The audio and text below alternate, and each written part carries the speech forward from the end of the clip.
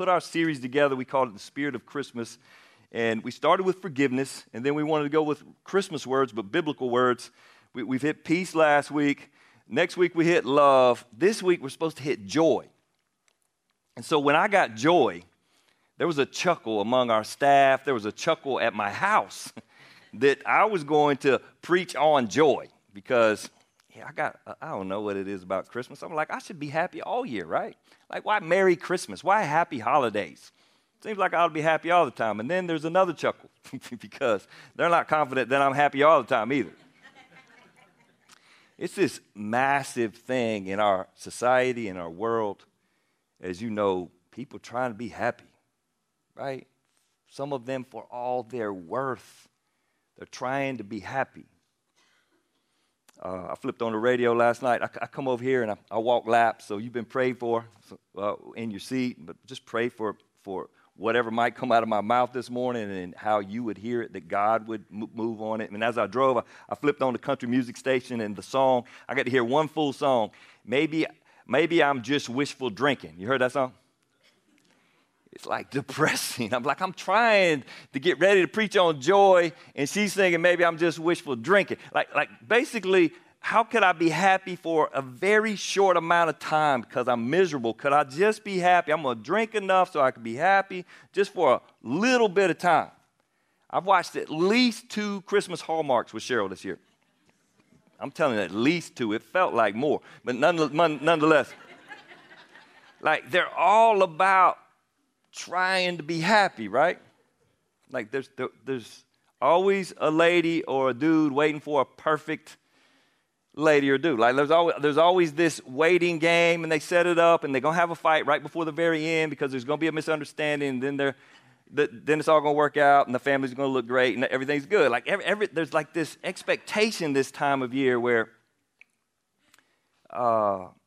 maybe at least for this little few days we could be happy.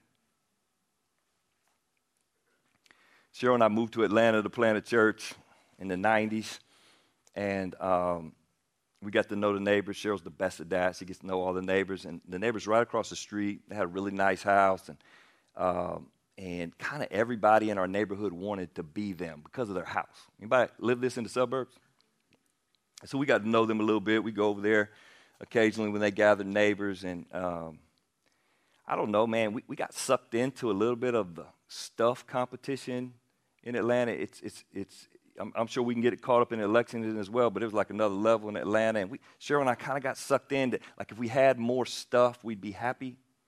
Anybody else? You ever notice it just doesn't work? More stuff makes you happy just for a few seconds, and then you want more stuff.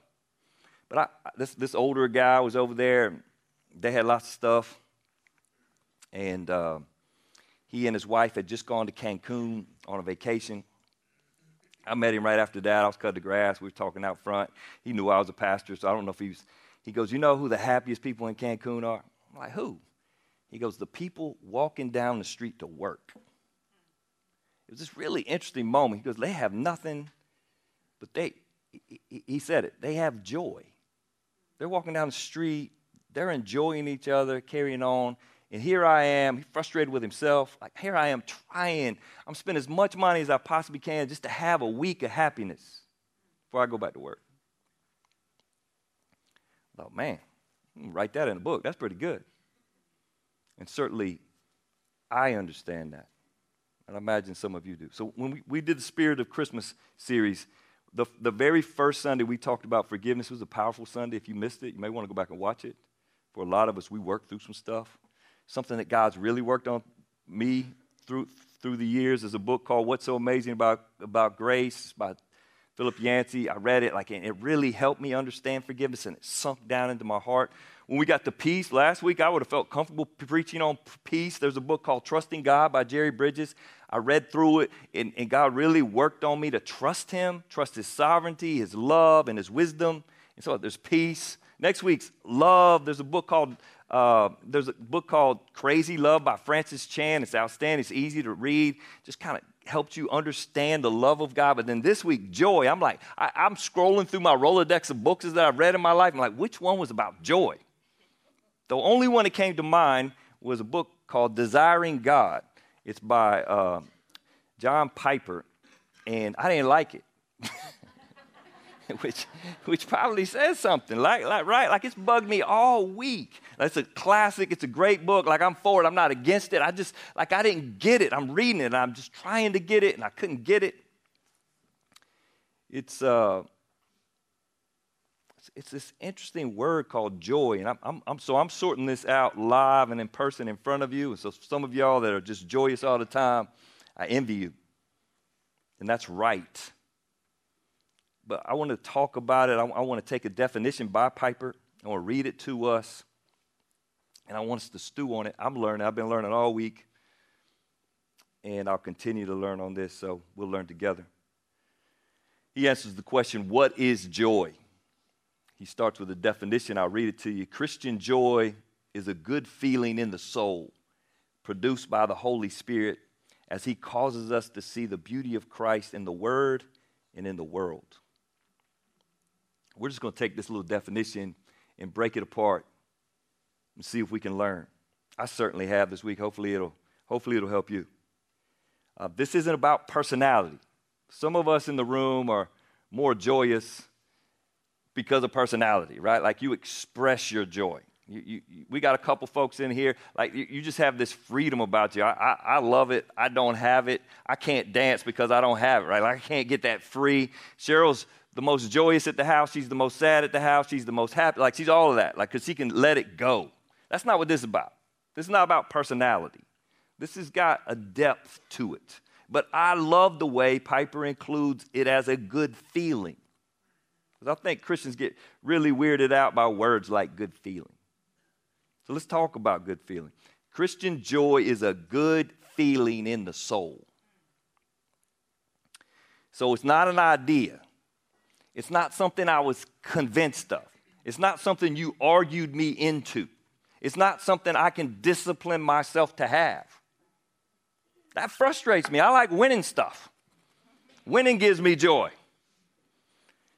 Evidently, that's not what joy is, according to Piper, and we'll line up the verses to show that biblically that's not what joy is. That was really good for me to get in my head. In some ways, it's an emotion. We're watching, Malachi got home Friday night. Monday night, he had a basketball game. We can watch it online. Give me a little permission. He's driving baseline. For those of y'all that don't know what that is, just go with me. Like, imagine what a baseline is. Anyway, he's driving baseline. He shoots a floater. He gets fouled. It goes in, ties the game with like 17 seconds left, and the ref calls a foul but waves the basket off. Preston feels my pain right here, right? Like, he can't wave the basket. He waves the basket off, and I'm sitting in my living room 1,000 miles away, and guess what happens? I react. I ain't think about it. I like plan on it. I didn't have like if the ref does this, I'm going to do that. I was mad. Cheryl is yelling at the TV. She didn't really know what happened, but she heard her baby boy's getting robbed. That's all she knew. So there was this immediate reaction. We had a celebratory reaction when the ball went in, and then immediately the ref waved off the bat. How you wave off the bat? Anyway, we'll get out of the basketball tournament. You can't wave the basket off, and so there's this emotional response, unplanned, undisciplined. It's just a response. It just happened. It was in me, and I expressed it. So when we say that Christian joy is a good feeling, there's this expectation that it would just be in us. It's not planned. And yet, the Bible commands us to have it. Philippians 4:4, I'll read it to you in the old translation. Rejoice in the Lord always, and again I say rejoice. It's a command. Paul speaking to a church like us, he's saying, rejoice in the Lord. How can you tell me to rejoice in the Lord if it's supposed to be in me? Right? Like, tell me how to rejoice in the Lord. Line up the facts on why I should rejoice in the Lord. Yet there's supposed to be this internal reaction, something that I don't control, that rejoices, that shows joy. That frustrated the heck out of me this week. Monday already, I was frustrated. I'm reading these passages and trying to get ready. I'm frustrated because I don't know how, maybe some of y'all relate in the room. I stay somewhat frustrated with myself, frustrated with the world around me. I know there's got to be more, and so I'm always searching through that. So I decided to ask some friends. If you want a practical thing to do, why don't you ask some friends? Like, do you see me as a person who has joy? Now, the good news is when you ask a friend, they feel like they got to say something nice, so that like you'll hear something good. A couple of them that I asked like chuckled at the beginning. One lunch that I had, we actually agreed that we weren't a part of the Joy All-Star team, like right out the gate. Like, let's just say this, but where do we see joy? One of the really interesting things with him was he grieves well. And as we were talking about joy, because even though he's not on the Joy All-Star team, he grieves. When something breaks, he grieves it. I'm like, man, that's got to be connected to joy. Like, how can you grieve if you don't have joy? Really made me look at myself again. I'm going through a few people. Russell actually at the campus pastor meeting, he goes, I see you come in the office singing sometimes. I'm like, I do. He's like, yeah, you come in, you sing all the way in the bathroom. Like when you're old, you get to work, you just go to the bathroom first and then get to work. Like you sing into the bathroom, you sing. It was encouraging to hear that. I'm working through, like, is there joy? I'm asking friends about it. It continues to be convicting to me. I want you to think about it. I want you to ask some friends. What's the joy quotient look like in your life? He says Christian joy is a good feeling in your soul. You ever heard somebody when they say, I'm fine? You ever heard a smart aleck, well, tell your face?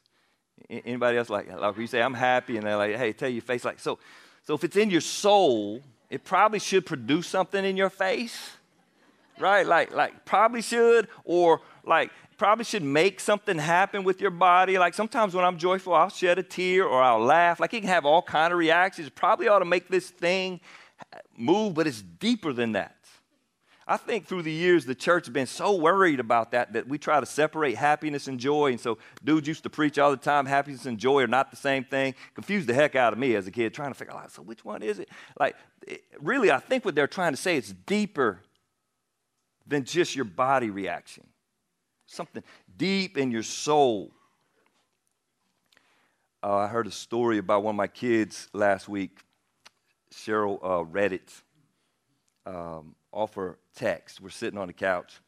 She reads the first paragraph. It's kind of funny.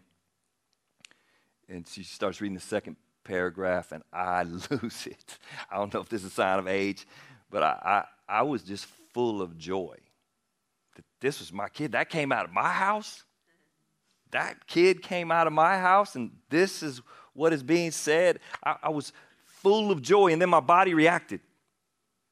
I started tearing up. It's embarrassing. I can't control my emotions all of a sudden. I'm tearing up and Cheryl's like, I'm like covering my face. I don't know how you cry, but I'm pretty ugly when I cry. Like I ugly enough in real life, but ugly when I cry. So I started covering my face. I don't even want my wife to see me while I'm crying. But it was good. It was so good. So I thought, man, it'd be really appropriate for you to ask a friend about joy in your life, because I'm sorting it out myself, and maybe you can too. But then secondly, thank the Lord for the joy in your soul. Because as I've evaluated myself, like I'm not as expressive naturally on most things. But there is this joy that's in my soul. I can't fully articulate what it is, but it's there. And I know I didn't earn it. I haven't disciplined myself to have it. It was given to me. Piper's definition, Christian joy is a good feeling in the soul produced by who? By the Holy Spirit. Galatians chapter 5 reads, as you know, we read a couple weeks ago, but the Holy Spirit produces this kind. I love the NLT. They add holy. It just helps you know. But the Holy Spirit produces this kind of fruit in our lives: love, joy, peace, patience, kindness, goodness, faithfulness, gentleness, and self-control. There's no law against these things. The Holy Spirit produces joy. As I examine myself, this is probably the most bothersome part of the whole deal, is that I know because of the work of Jesus on the cross that I've been trusted with the Holy Spirit. So am I holding him back in some way in my soul to produce joy? I texted my best friend from college last night, Carl Banks. He lives in Seattle. And we only hung out for 3 years in college, and we've kept up since. But I texted him, man, when I'm preaching on joy on Sunday, when I think about joy, I think about you. It's just a dude who was full of joy. So as only Carl Banks can, he calls me back, and he goes, man, I know you only got a minute. And then somehow he explains how he's lost and he's driving all in like 1 minute. Like he's talking really fast. Some of you people with joy, that's what you do. You talk really fast. You're just so excited to talk. Anyway, he's talking, and for 1 minute, and then all of a sudden he goes, you remember that guy? And I'm like, what guy, man? What guy are you talking about? I'm trying to figure out what he's talking about. You remember that guy? He goes, the guy, the soccer guy. So long story, when we were in college, he played football in high school. I played baseball, and our little teeny college had a soccer team.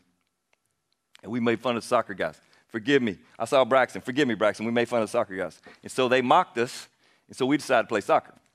I played in baseball cleats. By the way, I learned that was illegal after the first game. But anyway, we played soccer, and we had a blast running around, having no clue what we were doing. By the way, I played goalie one game. That ball is cooking when it hits your hands. So we played this other team, and we met a kid on the other team, and he and I shared Christ with him. And he goes, you remember that guy? That's the guy he was talking about. It took me a minute to figure out who he was talking about. He named the team.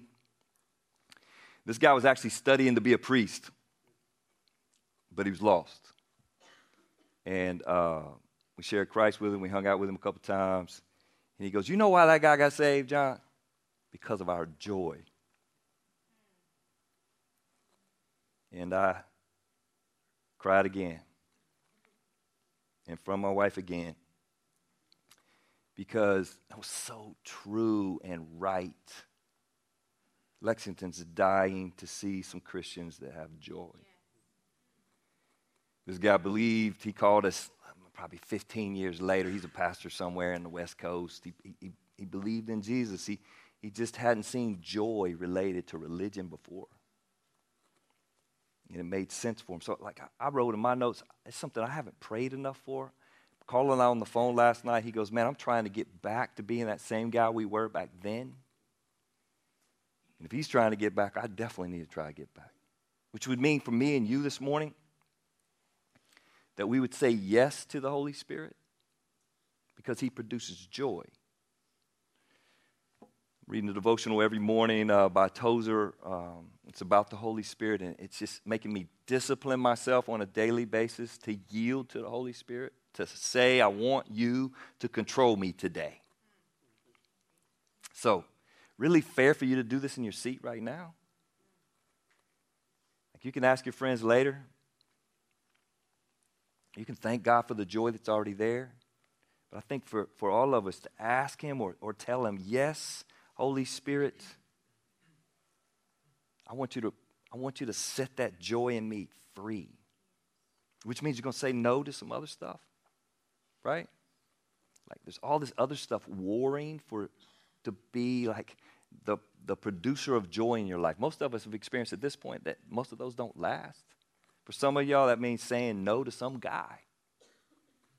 Right? Because you're bouncing to this guy and you're just hoping he's going to produce joy for you. It's going to make you happy. Or it's maybe that thing. This is a time of things, sadly, at Christmas, where it seems like if I just get this gift this year, that it'll produce joy for me. Or if you're like me, it's a challenge. I need a new challenge all the time. And when I get to chase after a challenge, it produces this weird joy for me. Those things aren't wrong in themselves, right? But when we're chasing after them as a way to solve our joy problem, they just don't deliver. Piper says, Christian joy is a good feeling in the soul produced by the Holy Spirit as he causes us to see the beauty of Christ. What a great line. The Holy Spirit causes us to see the beauty of Christ. So it's not it's not just that this Holy Spirit just puts this on me and nothing else happens. He produces this thing inside of me that makes me look toward Christ, and I see Christ as beautiful. It's the interesting part about Christmas. It's the part where I definitely don't want to be the Grinch. Because Christ's birth, which the church has really only celebrated for about 1,000 years. So half of church history. The first half, it was Pentecost and Easter. That's what everybody celebrated. The second half, Christmas has picked up a whole lot of steam. There seems to be this understanding that Christ's birth, it captures him becoming a man to be able to relate to us in a way that nothing else could have. And so we celebrate the fact that he was born a baby. An interesting text I read this week. Tim Keller, I read a book that he wrote on this, and he goes to 1 John 1 through 4. It obviously doesn't talk about Jesus being born, but it captures the incarnation in a pretty cool way. I want to read it to you. 1 John 1 through 4 says, "We proclaim to you the one who existed from the beginning." When he says beginning, he's not talking about eternity past. He's actually talking about his birth. When it started, when he's been God for all eternity. Now God the Son is also man. So now he's, big word, hypostatic union. He's all God, all man. So since the beginning, whom we've heard and seen. Check out the language. We saw him with our own eyes. We touched him with our own hands. I read this week. I'm like, God, so good. He's the word of life. This one who is life itself was revealed to us, and we have seen him. You just walking through this process as John the writer is like, I touched him with my own hands. I saw him with my physical eyes. And now we testify and claim to you that he is the one who is eternal life. What? I thought he gave us eternal life. It says that he is the one who is eternal life. Every religion has eternal life in their writings. All of them point toward it. Jesus says, I am it. I am eternal life. Pretty interesting phrase. Eastern religions, when they speak of God, they speak of him as more of an impersonal force. So we think, may the force be with you, like impersonal force that you can't really know, but it's a part of your life in some way. Some religions actually make God personal, but he's not intimate. Christianity says that God became flesh. And Jesus, when he came as a man, he brought eternal life to us. It's a powerful idea. He was with the Father, and then he was revealed to us. He was eternal, then he was born, and he was with us. Eternal life is now with us. And what's John 3:16 teach us? That if we believe in Jesus, then we have what? Eternal life. And if we don't, we'll perish.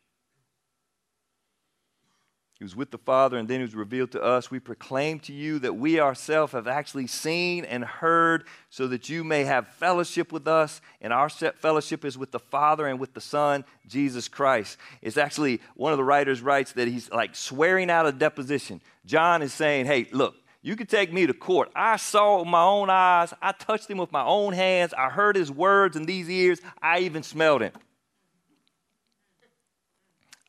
Write it down. I'll go to court to tell you this truth. And finally, verse 4, we're writing these things so that you may fully share what? Our joy.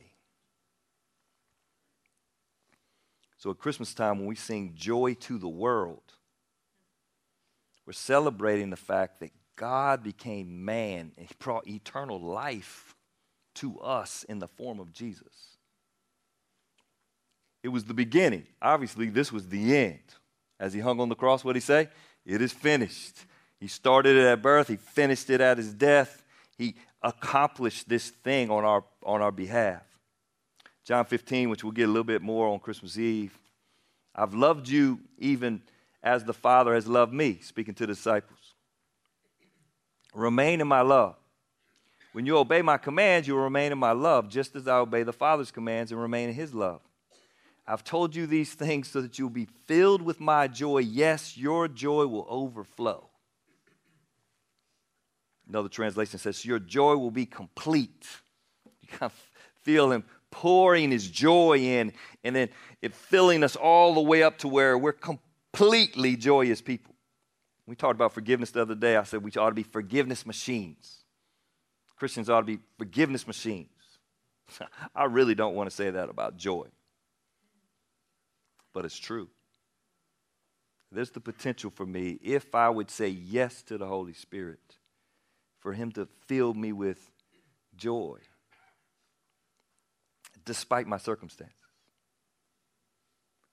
Finally, Piper says, Christian joy is a good feeling in the soul produced by the Holy Spirit as he causes us to see the beauty of Christ in the Word and in the world. In the Word. Man, if you haven't spent any time in the Gospels, I just encourage you to read them. Get the easiest translation to read. Don't worry about just get the easiest English translation. We'll give you one. You take the one out from under the seat. You will need glasses to read it, but you can pull the one out from under the seat. That's the New Living Translation. Pretty easy to read. Read Matthew, Mark, Luke, and John. That's in God's Word, and it tells the stories about Jesus. It explains to us his beauty as he walked the earth. Anybody, like, you see Steph Curry play the other night? Like, it's just a beautiful thing. Then he got hurt. You can't watch him anymore. But it's this beautiful, if you're a basketball guy, it's a beautiful thing to watch this guy play.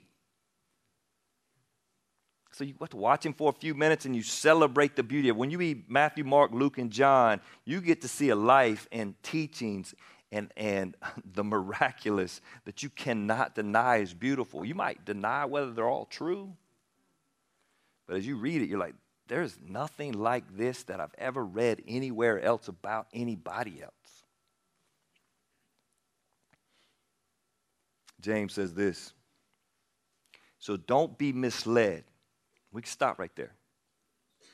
Because the enemy, for all he's worth, wants to convince you that God is not good and there should be no joy. So that you would seek your joy, no joy in him, I should say, that you seek your joy somewhere else. So he says, do not be misled, my dear brothers and sisters. Whatever is good and perfect is a gift coming down to us from God our Father, who created all the lights in heaven. He never changes or casts a shifting shadow. Our joy is connected directly to the goodness of God, which gives us confidence about it. So when we read the Word, we actually get to see the beauty of Jesus, but we can also see it in real life. Like, there ain't nothing wrong with on January 1st, when you come, if you get one of Cheryl's cinnamon buns, it's going to give you some joy. I'm going to go ahead and tell you. Like, it might cost you like a couple pounds, but it's going to give you some joy. There's all kinds of things that right now, probably if it's 10 o'clock yet, the beautiful game has begun, right? It's the World Championship. There's Argentina's playing France, and the whole world's watching. People are going to get great joy when the announcer yells, go! You need to listen to the Hispanic station because they say it way better than American stations do or the English stations do. Like, there's just this celebration and joy. That's not wrong.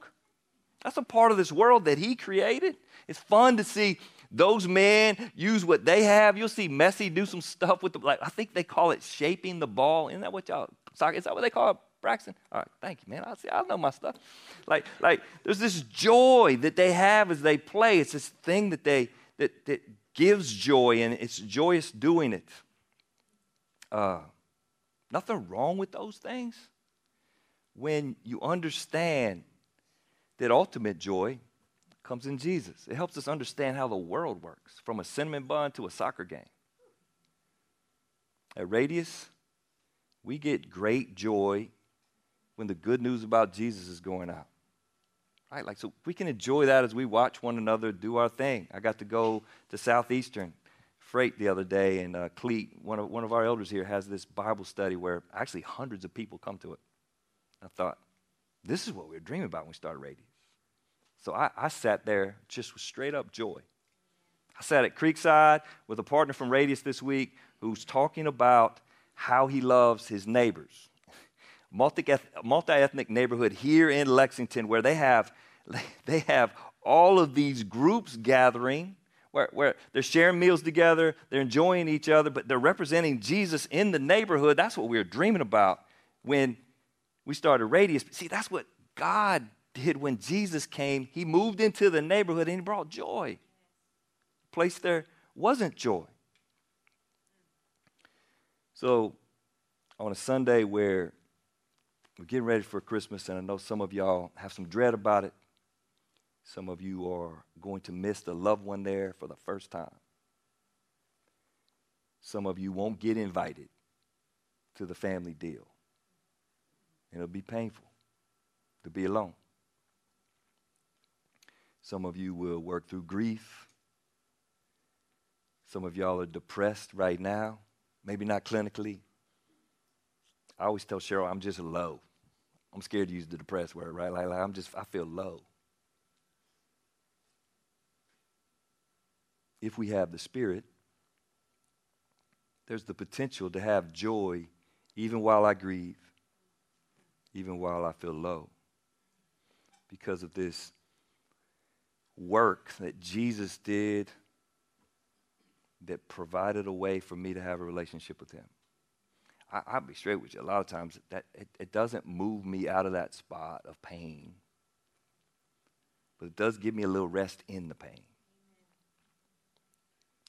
So we as believers sing joy to the world at this time of year because of this thing that we have that's all the way down in the soul. We sing joy to the world. We say because the Savior reigns. I love the fact that he says Savior. So he did all the work to put us in a position to know God, and yet he reigns. He's also in control. You get to see him as a servant, and then he reigns. Great line. And then in that same song, he says it's joy, unspeakable joy. Elation for the believer somewhere deep in his soul. So if you will with me, examine your soul. If you want to take a chance, text somebody as you walk out of here and ask them about how they view you in regards to joy. And then process it, man. If you process it all the way up to Christmas, maybe it'll get you ready for Christmas. Thank God for the joy that you know you have, even if you can't identify it right now. Pray for it. Say yes to the Holy Spirit. Let's pray together.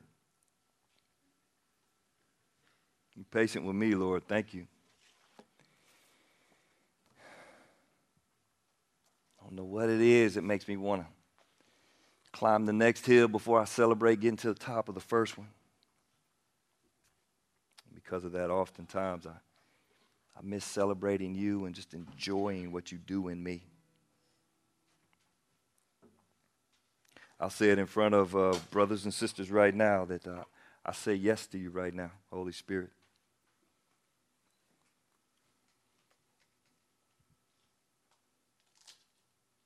I want that joy that you provide. Help me say no to the other things that fight for my soul. Lord, we as a group, we love to baptize somebody every week because they watched us in this community and they saw our joy. So I pray, Father, that you would stir that thing up in us through your Spirit, that others would see and they could experience as well.